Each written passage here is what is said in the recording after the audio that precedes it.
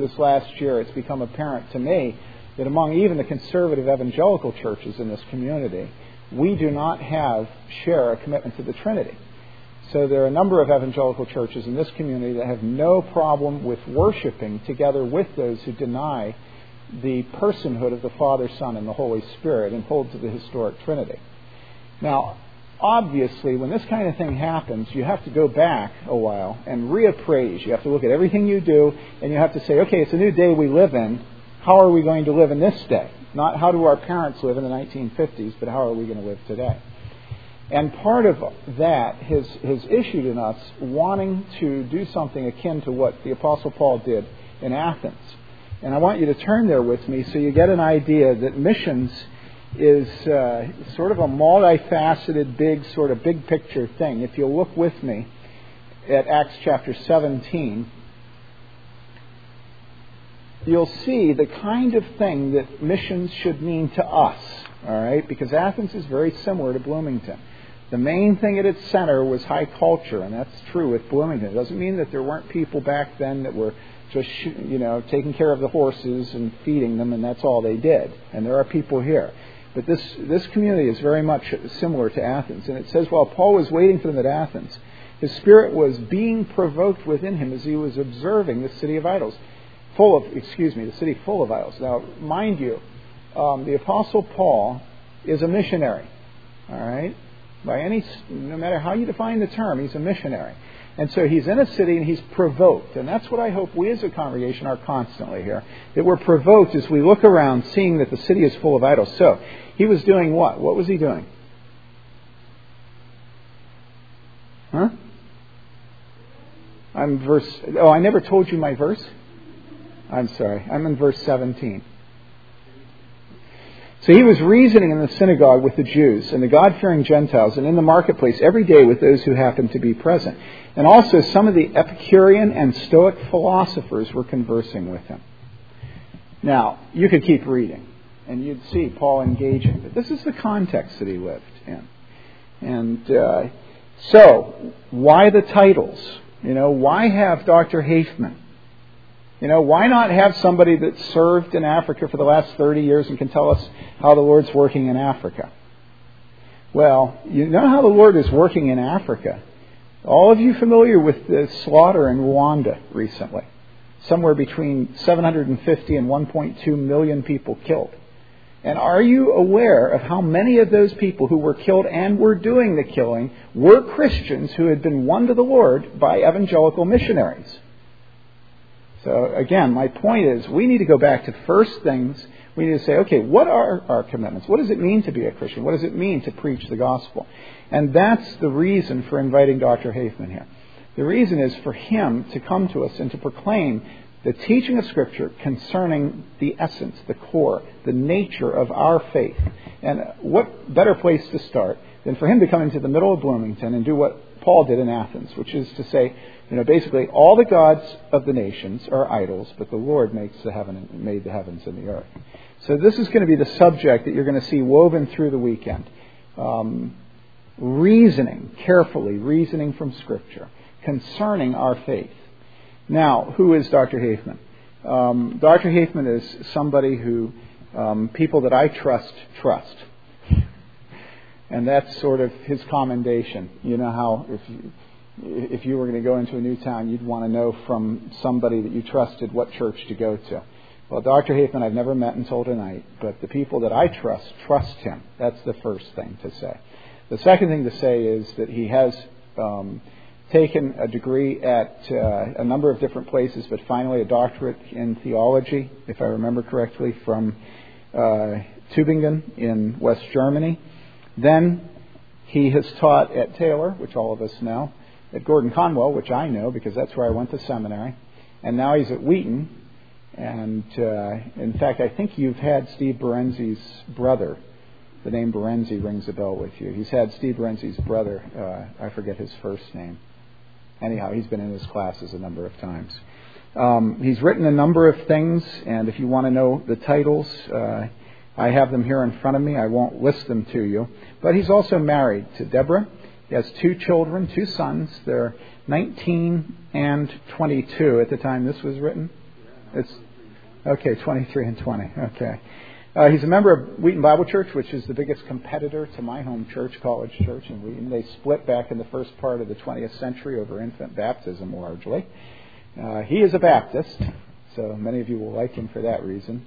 And I welcome him, as all of us do, to bring to us the Word of God at the beginning of our missions conference. Dr. Haefman. There will be a time of questions after. Good evening. I've got this glass of water here.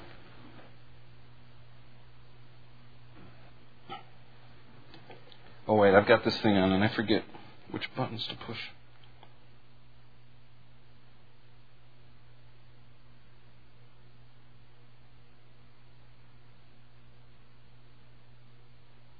I'm sorry. Oh, now it's on. Thank you. Does that mean I was singing a solo during the hymns? Oh, good. Whoa. Let's open up with a word of prayer. Lord, as we think together tonight about this foundational issue of how we are to approach your word and read it and explain it to others on this late evening after a hard day's work for most of us, please grant us, I pray, clarity of mind and of presentation. Help us to think carefully together tonight about this, and may our work together on this issue lay an even stronger foundation in our lives concerning the authority and centrality and significance and sufficiency of your word. I ask it then in Jesus' name, the living word, that we might become more like him, worshiping him in the process. Amen. Well, if you've looked at the list of titles and the outline for the missions conference this weekend, you're probably wondering, as was already mentioned, what these titles really have to do with missions. And let me tell you, and I'll say this, kind of repeat it every time for those of us through the weekend, but I conceive of these three long titles and the subjects they represent as being my responses to what I consider to be the three most fundamental challenges to missions in the modern world, in our day, as Tim said. And you talk about artifacts, and in days gone by, they might say, well, the most fundamental challenge to missions is getting there. I mean, it's so far away. You're going to get on this ocean liner and be in the hold of this ship for 2.5 months and give birth to your third child on the way, and carry your coffin on your back, and not knowing what kind of diseases are going to be carried by what kind of mosquitoes when you get there, and going to this vast unknown. And in large part, the challenge to missions in the past was often circumstantial. It's not circumstantial today. You can go anywhere, in 8 to 12 hours.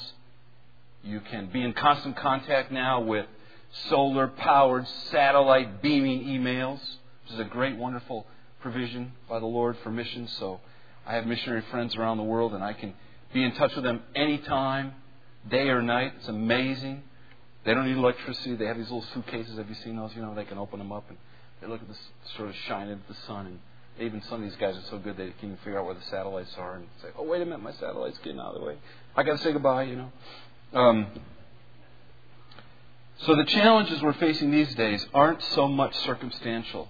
They're more intellectual, personal, spiritual, philosophical, theological, and tonight we're going to see hermeneutical. And don't worry, I'll explain what that word means in a minute. But the first challenge then we're going to look at to missions, and what we're going to talk about tonight, is the challenge that's revolving around how we understand the Bible.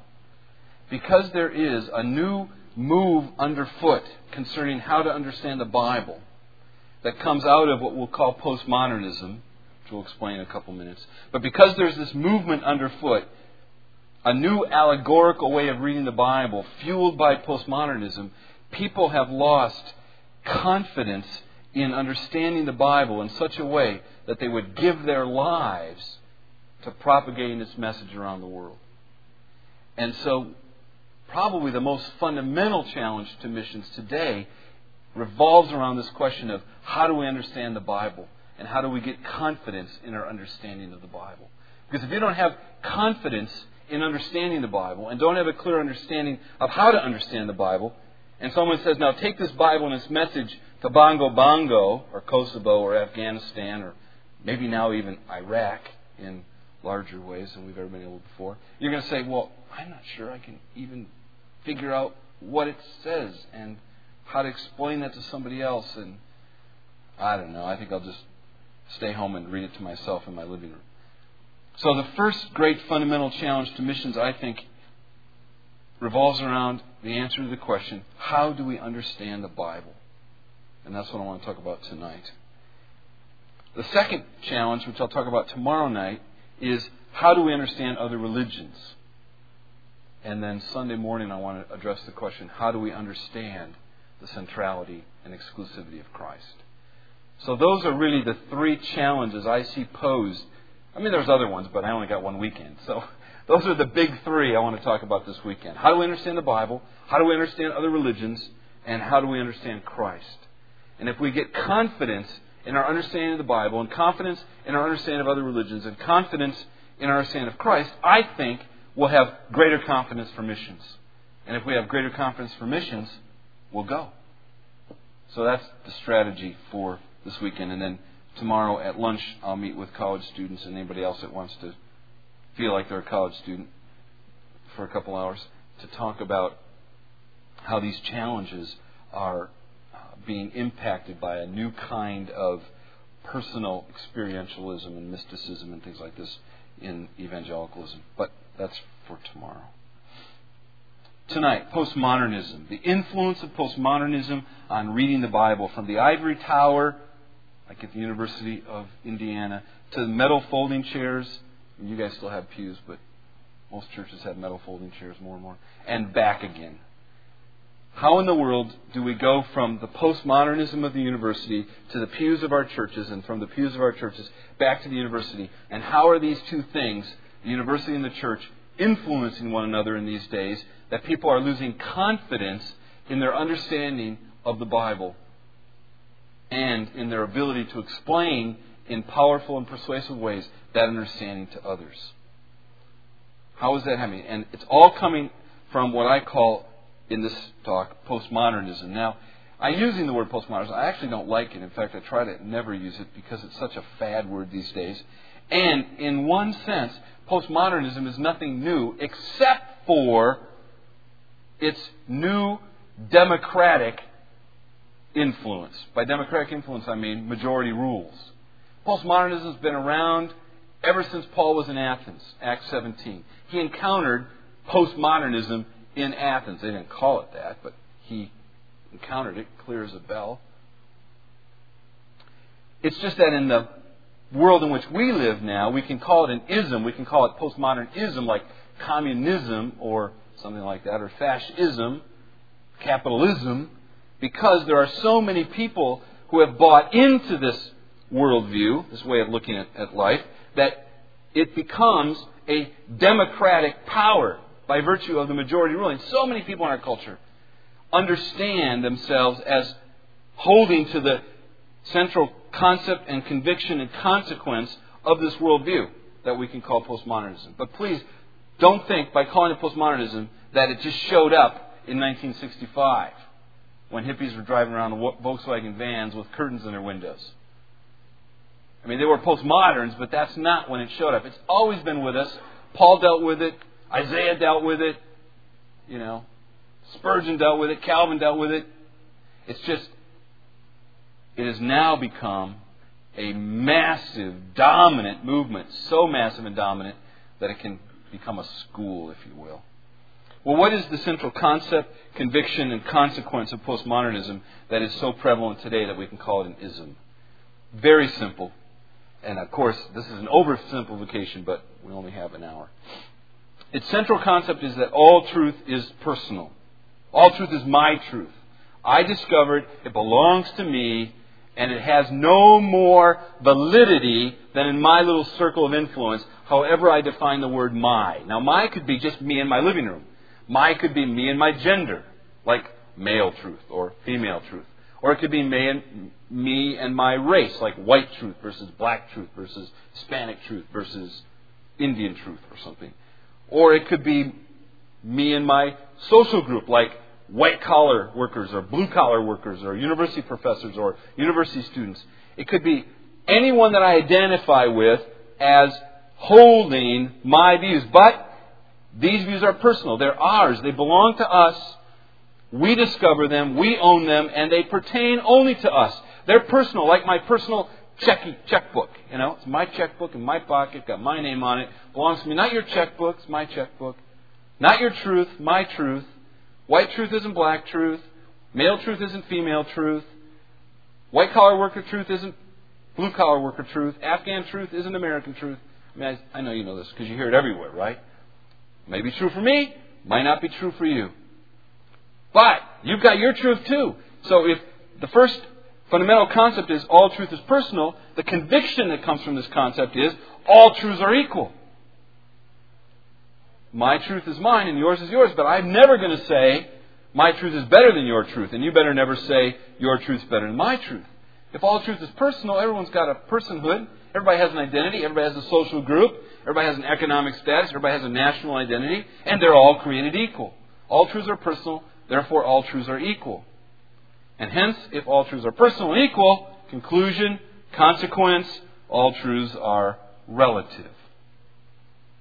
There's no such thing as universal truth.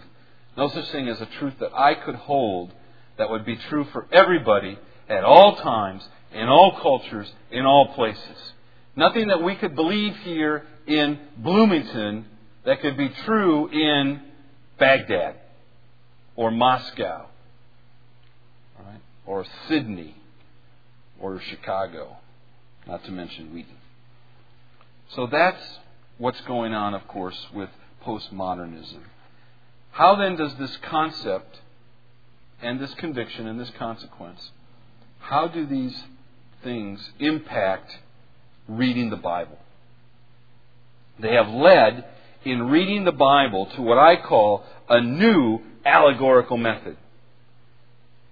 Now, to understand why I would call this a new allegorical method in reading the Bible, we've got to figure out what this allegorical method is, where it came from and why it was rejected for a while, and why it came back into play, and why postmodernism is an allegorical method. And who cares anyway?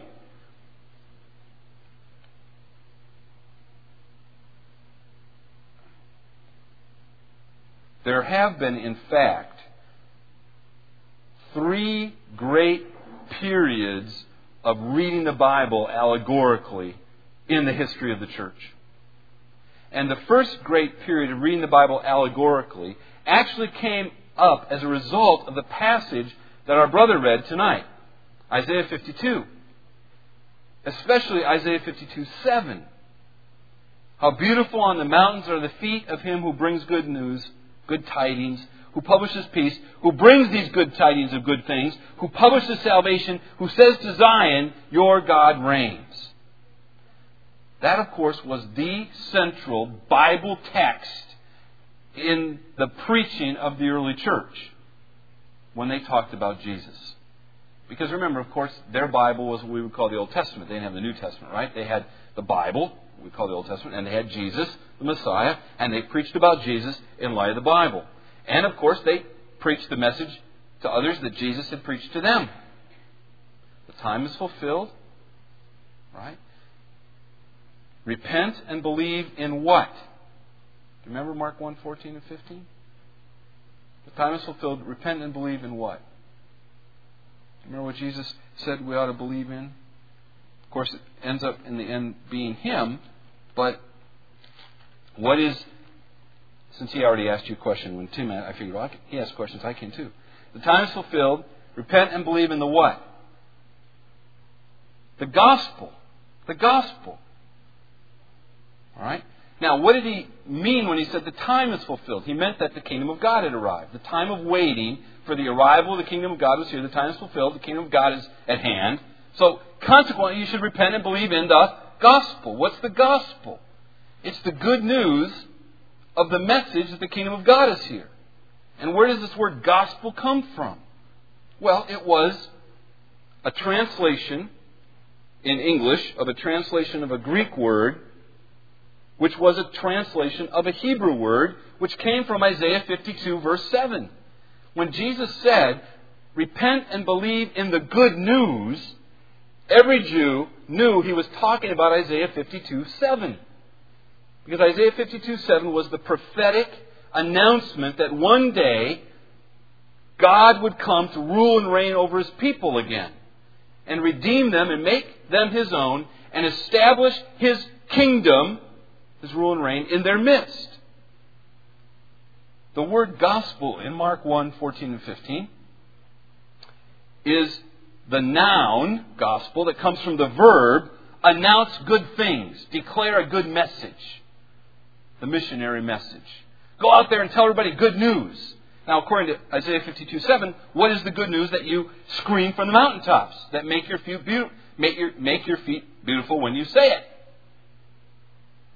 You say to Zion, "Your God reigns." So, of course, if you ask Jesus, what is the good news? He would say, "Your God reigns." Isaiah 52, 7. That's the content of the good news. That God is now establishing His rule and reign in the midst of His people through His Messiah, i.e. me, in such a way that we can say the kingdom of God has dawned. So you better repent and believe in this good news. Trust your life to the dawning reign of God in your midst, brought about through myself, the Messiah. Where the king is, there's the kingdom. Jesus, the Messiah of Israel, eventually we see Him to be also the Lord of the nations. So, when I first became a Christian, I thought the gospel that Jesus preached was love. I mean, talk a lot about love, but that's not the gospel. The gospel is the rule and reign of God in the midst of His people. Now, the problem with the gospel is, how can God rule and reign in the midst of the people who deserve only His judgment and wrath? So you've got to have, of course, the death of the Messiah to enable the reign of the Messiah to take place in the midst of His people without destroying them, but instead transforming them into His own character. So the cross is the presupposition for the rule and reign of Jesus as Messiah in the midst of His people. Hence, Isaiah 52 introduces what great chapter in the Bible? Isaiah 53. So Jesus took Isaiah 52 as His main message, right? He went around Galilee preaching the kingdom of God from Isaiah 52. And when it came time to talk about His own personal relationship to that as the Messiah, He said, well, of course, if I am the ruling and reigning Messiah of God, King of Israel, Lord of the nations, I also have to be the suffering servant of Isaiah 53. The king who manifests the rule and reign of God in Isaiah 52 is also the suffering servant of Isaiah 53. So Mark 1:14 and 15 leads Jesus to Mark 10:45. The Son of Man came not to be served and to serve, but to serve and to give His life as a ransom for many. And of course, when He said ransom for many, everybody knew that He was talking about Isaiah 43 and Isaiah 53. Isaiah 43 where you get the ransom idea. Isaiah 53 where you get the idea of the servant giving his life for the many. Right? So the Son, i.e. the King of Israel, is also the servant. The one who brings the rule of God in Isaiah 52 does so by virtue of becoming the suffering servant of Isaiah 53. And that's the message the early church preached. There was only one problem.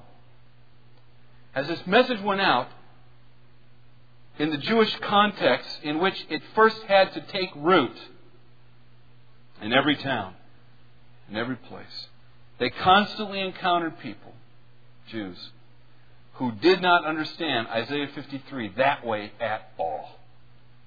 And they said, we could never accept your gospel, that the king is a crucified king, that the Son is a servant, that the Son of David is a suffering servant. Why? Because Isaiah 53 isn't about the Messiah. Isaiah 53 is about Israel. Israel's the suffering servant. Haven't you read Isaiah 42? My servant, O Israel. And so, Isaiah 53 isn't about Jesus. The crucifixion of Jesus, in fact, declares that He is not the Messiah, but that He stands cursed by God as a messianic pretender. So you Christians are flat out wrong. Why? Because you understand the Bible wrongly. Your interpretation is bad. You've got bad exegesis, technical term, right, for interpreting the Bible. You've got bad exegesis. You can't read the Bible and get to your conclusions. And so everywhere the Christians went, they were confronted with opposition from folks who interpreted the Bible significantly different than they did, and therefore rejected their interpretation of Jesus to be the Messiah.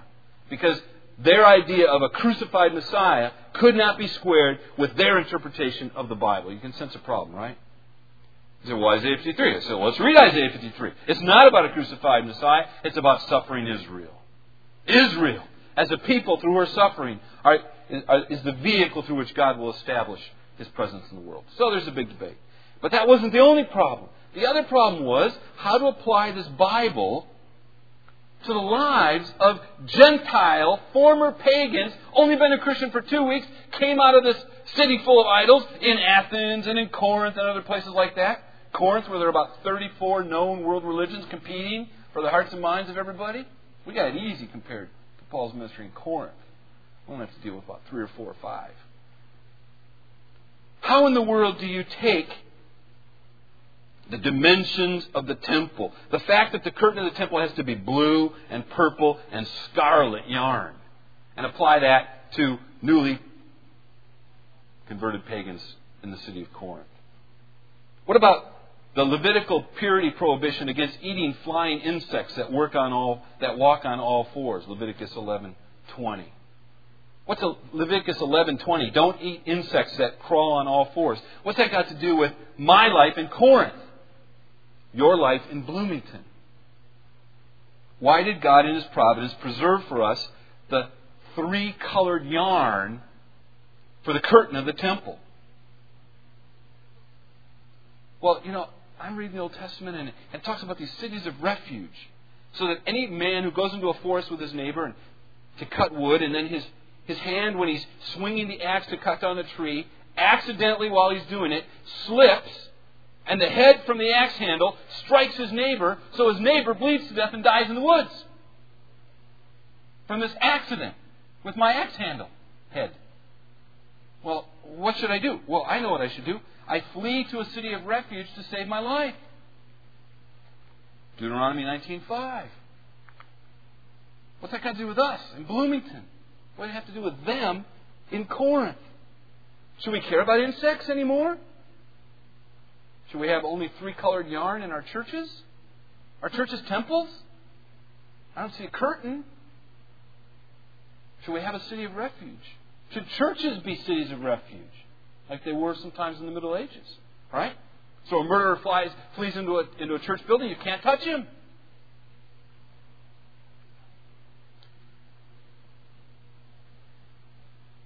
They say, well, okay, that's all that Old Testament stuff. Okay, but what about Jesus then? Here Jesus says in Matthew 5:29 that if your eye causes you to sin, you should simply take an instrument and gouge it out. Right? Because it's better to go to heaven with one eye than to go to hell with 2. But nobody in my church, virtually all of us, I suppose, would be guilty of this. But I don't know anybody who's gouged out their eyes lately. We don't take it at face value, even though heaven and hell are at stake. And yet, the admonition right before it on lust and the admonition right after it on divorce, we take quite literally. So why can we take the sandwiches literally and not the bologna in between in the same context?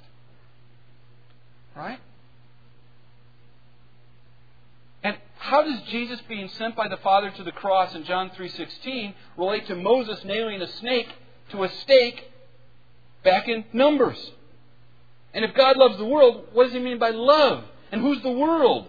When within John's own gospel, not everybody from the world are chosen to be God's people. John 13:18 and 15:19. Will cloned babies brought about through artificial means of reproduction, will they be loved by God? Chosen by Him? Does regeneration precede repentance, or repentance precede regeneration? Should women rule as elders in the local church? Should Christians keep the Sabbath? Did Jesus really rise from the dead? Is the image of God who we are or what we do, or a combination of both? Should Christians bear arms? Should we be in the army? Should we be in Iraq? Should we shouldn't be in Iraq? Should we be in the Social Security system? Should we not be in the Social Security system? Is there a future for ethnic Israel?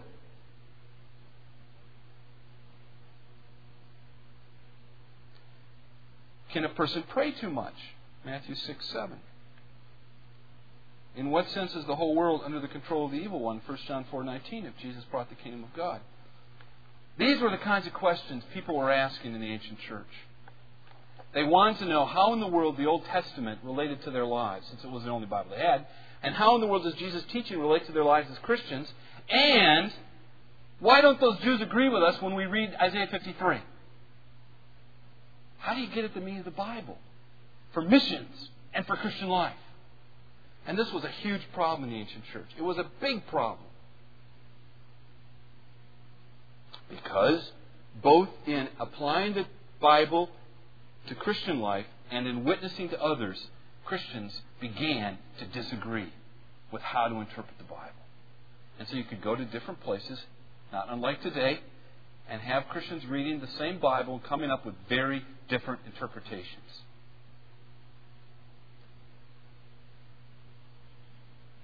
So there was a crisis of hermeneutics. Hermeneutic is a fancy word that just simply refers to the principles and techniques we use in interpreting the Bible in order to figure out what it means and how to apply it to our lives. Hermeneutics is simply a fancy word that means the science, the practice of interpretation.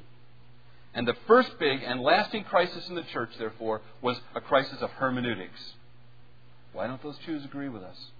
And why do some Christians keep the Sabbath and others don't? And was Peter the first pope or not? Huge question in the early church. All right?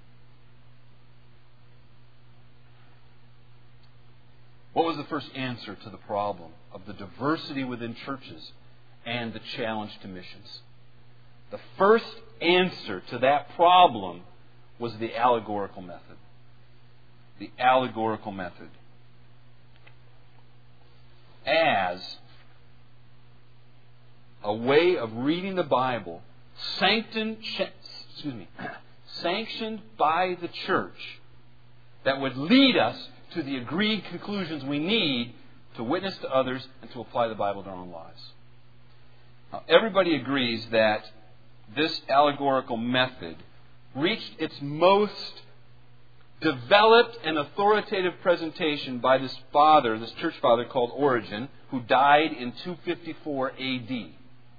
So that by the middle of the 3rd century, you had a very well-developed, church-sanctioned way of reading the Bible.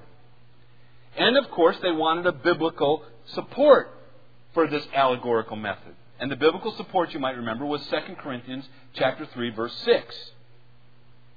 Paul was a minister, made sufficient to be a minister of the new covenant, which meant that, unlike ministers of the old covenant, like Moses, he was a minister not of the letter, which kills, but of the Spirit, which makes alive.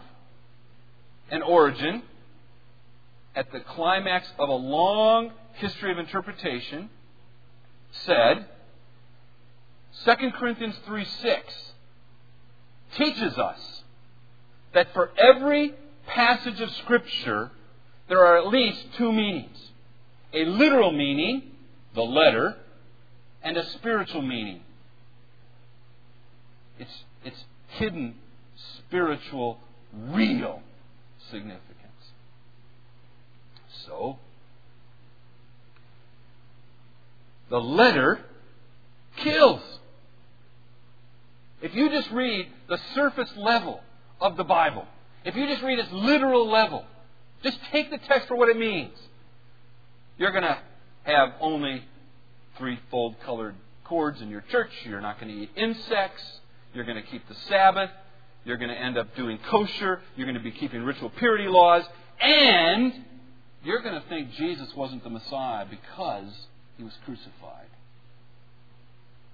So the literal level of the Bible is going to be either deadly or irrelevant, because insects and three-colored yarn is not applicable to the church directly, and Jesus is the crucified Messiah. Isaiah 53 isn't about Israel merely. It's about the servant of Israel, Jesus. But you can't figure out the spiritual meaning of the text simply by reading the literal meaning. So what do you have to do when you read the Bible? You have to first read the literal meaning, figure out what that is, and then when you read the literal meaning, if it seems to be irrelevant to your life, or lead to a conclusion that contradicts what we know to be true in our Christian life and about Jesus, then you've got to search for a hidden spiritual meaning below the surface of the text. Now, we have the same thing right to today, don't we? We say, don't just live by the letter of the law, live by the spirit of the law. Right? I mean, the law isn't just about not eating insects. It has this deeper spiritual meaning. And so there is a meaning of the text that is below its literal affirmation. So, remember the story of Samson and the jawbone and the lion, right? What's that about at the literal level? Well, it's about a strong man, sees a lion, got jawbone, kills the lion, right? Rips open the carcass, takes the honey out of the lion's stomach, and takes it home and gives it to his parents. And they have some great honey for supper. But that's not what that Bible text is really about. God didn't put insects and yarn and Samson killing a lion in the Bible simply at the literal level for us to have stories from the past at a literal level. He's always got spiritual meaning. So what's Samson and the lion and the honey really about? Well, everybody knows. Samson is the apostle. And the lion is the grave. And the honey is the crucified Christ. And the apostle, in the preaching of the gospel, announces the resurrection of the crucified Christ, taking the honey out of the lion, and he takes it home and he shares it with the world. So, Samson and the lion, among other things, is about the mission of the church, to proclaim the resurrected Christ to the world. That's what it's really about.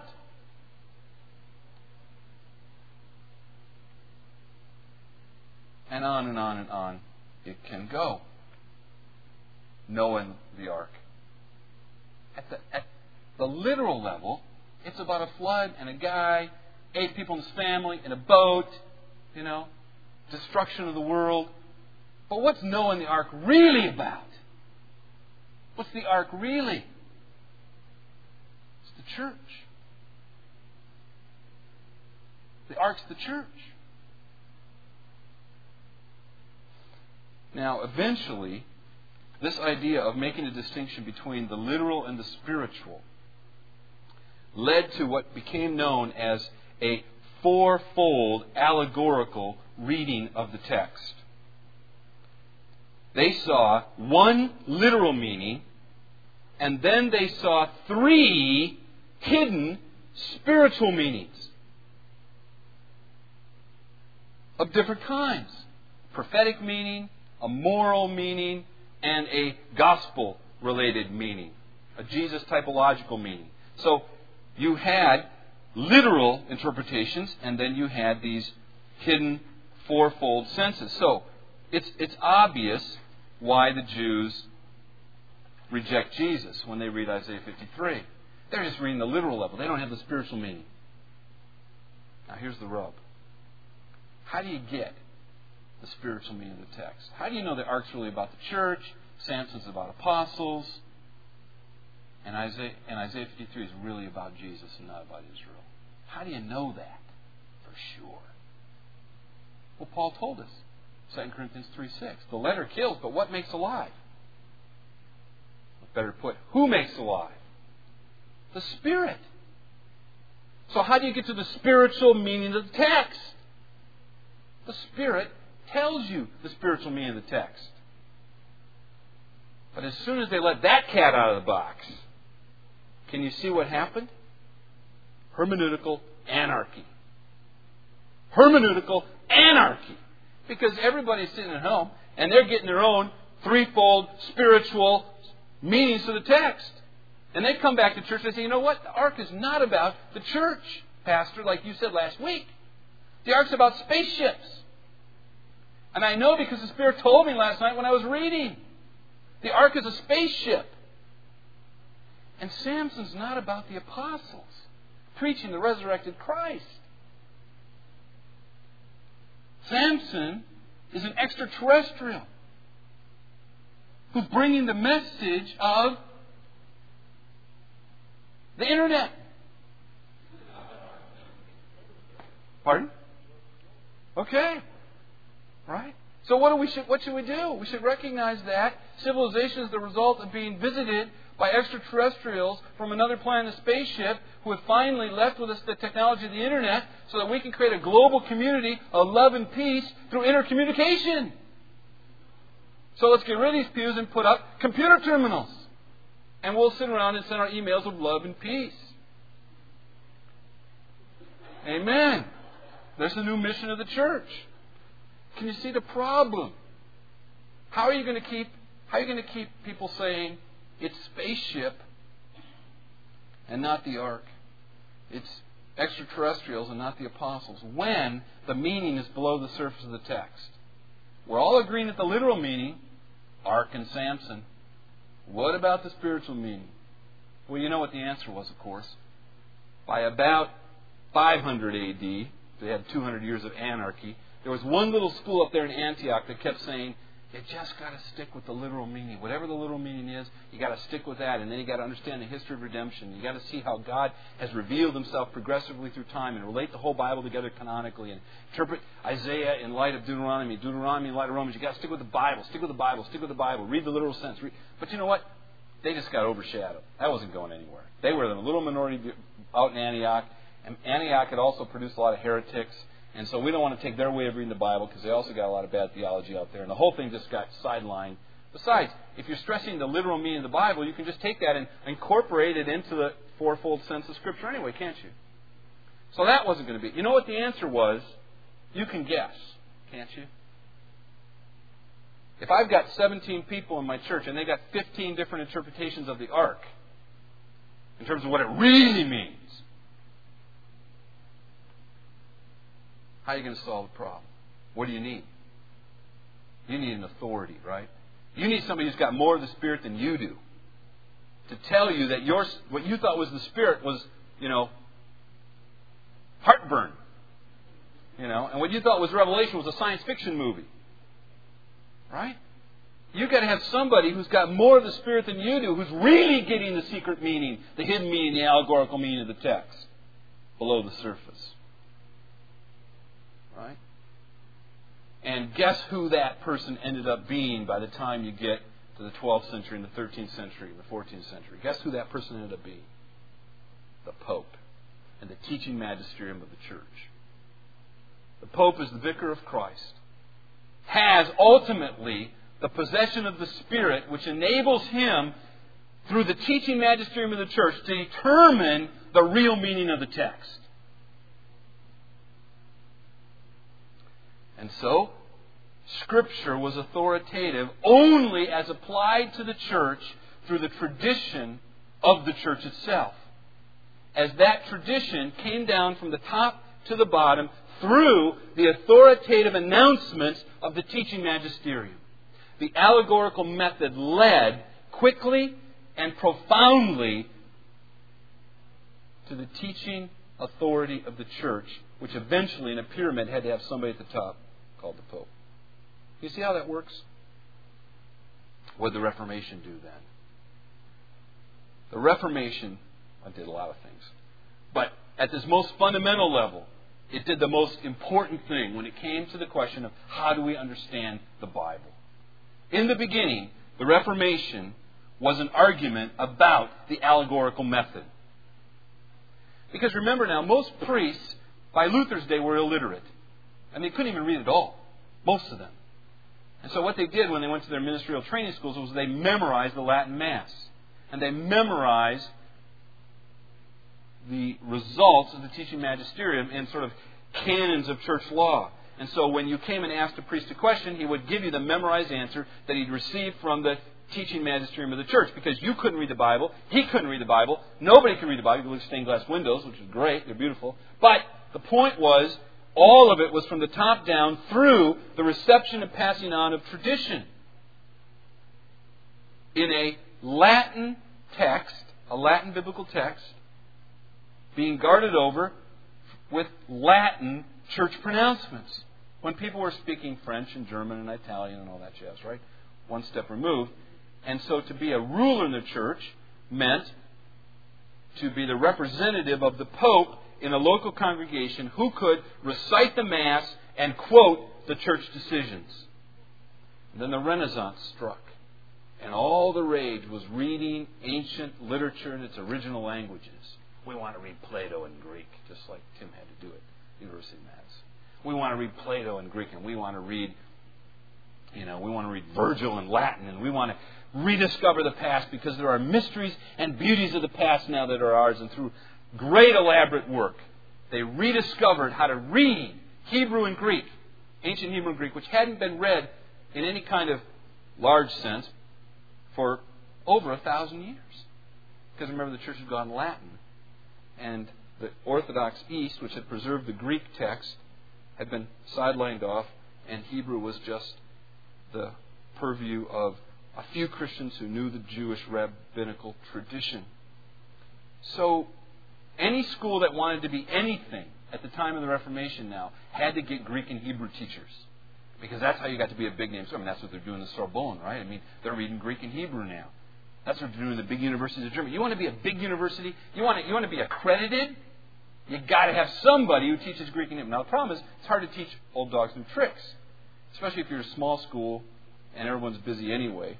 So, you got a small school, everyone's busy, the older teachers are old and tired. It's a lot of hard work to learn Greek and Hebrew. So now you got this young, fresh, zealous monk named Martin Luther, who will do anything we tell him. The guy starves himself to death, to try to get holy. He beats himself till his back bleeds. He sleeps on the cold stone floor of his monk's cell night after night after night through the winter in search for the penance that will bring him peace in his soul for his sins. He won't even dare to come near the altar. He recognizes his sin. He'll do anything we tell him. Martin, go learn Greek and Hebrew so we can be a real school. So we did. And he began to lecture, as you know, on the Psalms from the Hebrew text. Romans eventually from the Greek text. And in so doing, cut through 1,200 years of the allegorical method, the entire Latin tradition, and had in front of him now the text. And nothing but the text. He would call it sola scriptura in the end. And when he meant sola scriptura, you know what he meant? He meant no allegorical method. No memorized conclusions handed down from on high. No supremacy of the Pope. What I've got now is just the text in its sufficiency and authority and originality and, he argued, its one intended meaning, which is the literal meaning granted to us through a study of the text in its original languages and original context. So the very first thing, there are two things you sort of had to do if you were a priest who got converted in the Reformation under Martin Luther's movement. First is you had to get married to show that you were now renouncing the priesthood and the monastic tradition from which he had come. So he's getting married to everybody, right? And then eventually they said, how about you, Martin? We're all married. You're not. So he had to get married, Then what did you have to do? You had to go back to school. He went all over the place, not him personally, but his followers, starting little schools, and they taught Greek and Hebrew, and everybody had to go back. Because he wasn't going to have anybody preaching in his pulpits who couldn't read the text for themselves. And it's not because he rejected tradition completely. Of course not. He was an Augustinian monk. They used the creeds of the church. And Luther, of course, developed his own traditions. And they read his writings and they taught his teachings. But traditions were now always to be subsumed under the text and under the authority of the text. Because we are rejecting the allegorical method. We're going with sola scriptura. And we're going to have one meaning of the text. Its literal, historical meaning in its own context. Not any meanings behind the text that only those who are privileged with the Spirit can get at. Because Luther argued that the Spirit and the Word are identified. And the Spirit doesn't lead you to Rome. The Spirit leads you to the biblical text. And the Spirit's never in contradiction to the text. And the Spirit doesn't have a hidden meaning underneath the text. What does the Spirit do? Not tell you what the Bible means, but change your heart so you're willing to go where the Bible leads when it's preached and taught. So you know what we got to do? We got to get some people in the pulpit who can read the text for themselves with authority and confidence. So we'll send them back to school. But you know, I'm hiding out here in this castle, and I know that if eventually they're going to find out where I am, and they're going to take me and kill me. So I only probably got about 2 months left. So what should I spend the last 2 months of my life doing before they find me here and go kill me? You remember what he does? He translates the Bible into German. Because he wants, when his followers are preaching, his people to be studying, reading along, checking in their text, whether they agree with the arguments and the reasonings and the conclusions. Because there's not going to be any hidden spiritual meanings. It's going to be the exposition of the text as it is. So now what about 2 Corinthians 3:6 then? Because that was Origen's proof text, and it was the text of the Middle Ages. The letter kills, the Spirit makes alive. Remember that was interpreted to be a hermeneutical contrast between the literal meaning and the spiritual meaning? Luther said, no, it's not a contrast between the literal meaning and the spiritual meaning. That's a misunderstanding of 2 Corinthians 3. It's a contrast between the law in the Old Covenant and the gospel in the New Covenant. Now, we're not going to be arguing tonight about how he understood that contrast, but that's what he thought. And he was right, that it's a historical contrast between the law in the Old Covenant and the gospel and the Spirit in the New Covenant. And that's right. It's a contrast in periods of time. It's not a contrast between two ways of reading the Bible, a literal way and a spiritual way. Can you see how radical that change is? 2 Corinthians 3:6 was not about how to read the Bible. 2 Corinthians 3:6 was about how to relate to God and the history of redemption. A God who had revealed himself in the living Word and in a written Word. So, the Reformers explicitly rejected the allegorical method associated with Origen and codified in the church tradition and taught by the teaching magisterium of the papal office. They rejected the allegorical method and its consequent submission of the individual to the authority of the church and her tradition, in favor of putting every individual under the one meaning of the text.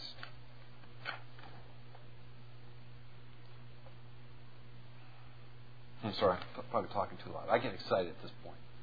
Because I'm a Greek teacher. And the only reason I ever learned Greek and Hebrew, I like to teach Hebrew too, but colleagues will probably never let me. So, anyway, division of labor. But the only reason I ever learned Greek was because someone told me early on in my Christian life that the Bible, New Testament, was written in Greek. First person that led a Bible study told me it was written in King James English because she really believed it was. I mean, we laugh, but I didn't know. I didn't come from a Christian background, And she said King James is good enough for Paul. It's good enough for us, and But then, this is true. This is absolutely true. I was told that. But then the problem was I was reading the preface, because the Bible's a book and all books have prefaces, So I started reading the preface and it started talking about these translators and these committees, and all this stuff. And I'm going, oh, translations, committees, People meeting in Motel 6 in Grand Rapids, that's how we got the English Bible. So, well, not the King James Version, obviously. But, So,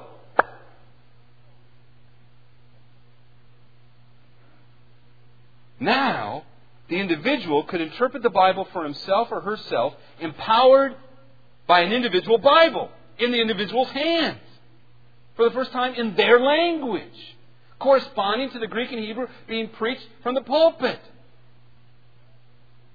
So you've got an individual with an individual Bible in their own language, and with the invention under God's providence of the printing press, the multiplication of these texts all over. And instead then of the teaching magisterium telling us what we had to believe because they had more of the Spirit than we did, we were all now put back on the conscience of the pastor and the confirmation of his congregation that the plain truth of Scripture was being taught. And if you didn't agree with him, you could argue with him after the service. Under the allegorical method and the magisterium of the church, there's no argument. If you don't agree with the church, why don't you agree with the church? Because you don't have enough of the Holy Spirit. And the Holy Spirit's led the church to believe this. And if you don't believe it, it's because you don't have enough of the Spirit. You better go back and pray until you get more of the Spirit. Now, how will you know when you get more of the Spirit? You'll agree with us. Exactly. But in the Protestant world, when you disagreed about the meaning of the text, you couldn't say it's because you have more of the Spirit than I do, or I have more than you do. You can't play spiritual one-upmanship. It's everyone's text in everyone's hand, and everyone's history of redemption.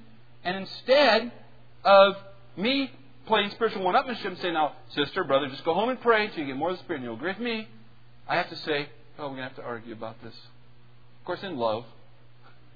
We're going to have to study, to figure out where this passage fits in the history of redemption, understand its plain meaning, compare text to text, canon to canon, Bible passage with Bible passage, until you can convince me or I can convince you, or we come up with a third meaning that neither one of us were aware of before. Now, just to show you how radical this was.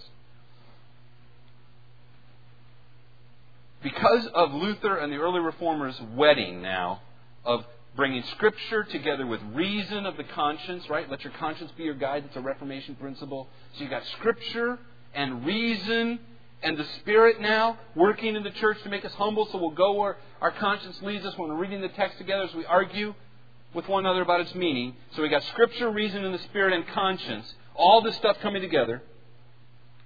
Standing against tradition, because of all that's happening, when Luther, this little tiny monk from this obscure school, I mean, he's not coming from the Sorbonne. He's coming from Wittenberg. That little podunk, it's like that little school out there. It's like, I don't know, some Wachitacha Bible Institute or something, They bring him before his accusers. And the representatives of the Holy Roman Empire are there. Right? I mean, we can't imagine the contrast. With the greatest power the known world at that time had ever seen, represented in that room, ecclesiastically and politically, in all their robes, in all their finery, in all their soldiers. And you got this little Augustinian monk in his brown robe standing before him. And he's on trial for his life as a heretic. And they tell him, you've got now 1 day. And they put his writings on the table. You've got 1 day to repudiate your writings or we're going to kill you.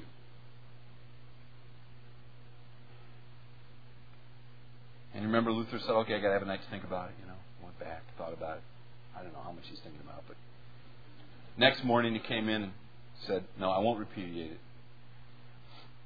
After he refused to repudiate his writings, the official appointed by the Archbishop of Trier to examine Luther, this guy named Eck, he declared one last time in the front of this court to Luther, your plea to be heard from Scripture is the one always made by heretics. You do nothing but renew the errors of Wycliffe and Huss. The two prior to the Reformation reformers. Martin, how can you assume that you are the only one to understand the sense of these Scriptures? I mean, look who we are. And you're saying you're right and we're all wrong? Can you feel it?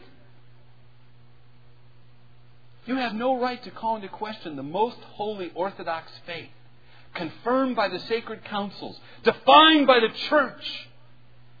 Do you or do you not repudiate your books and the errors which they contain? And then Luther, a simple monk, son of a poor miner, stands before the Emperor Charles, looking him right in the eye after the accuser's done. And he says this, since then your majesty and your lordships desire a simple reply, I will answer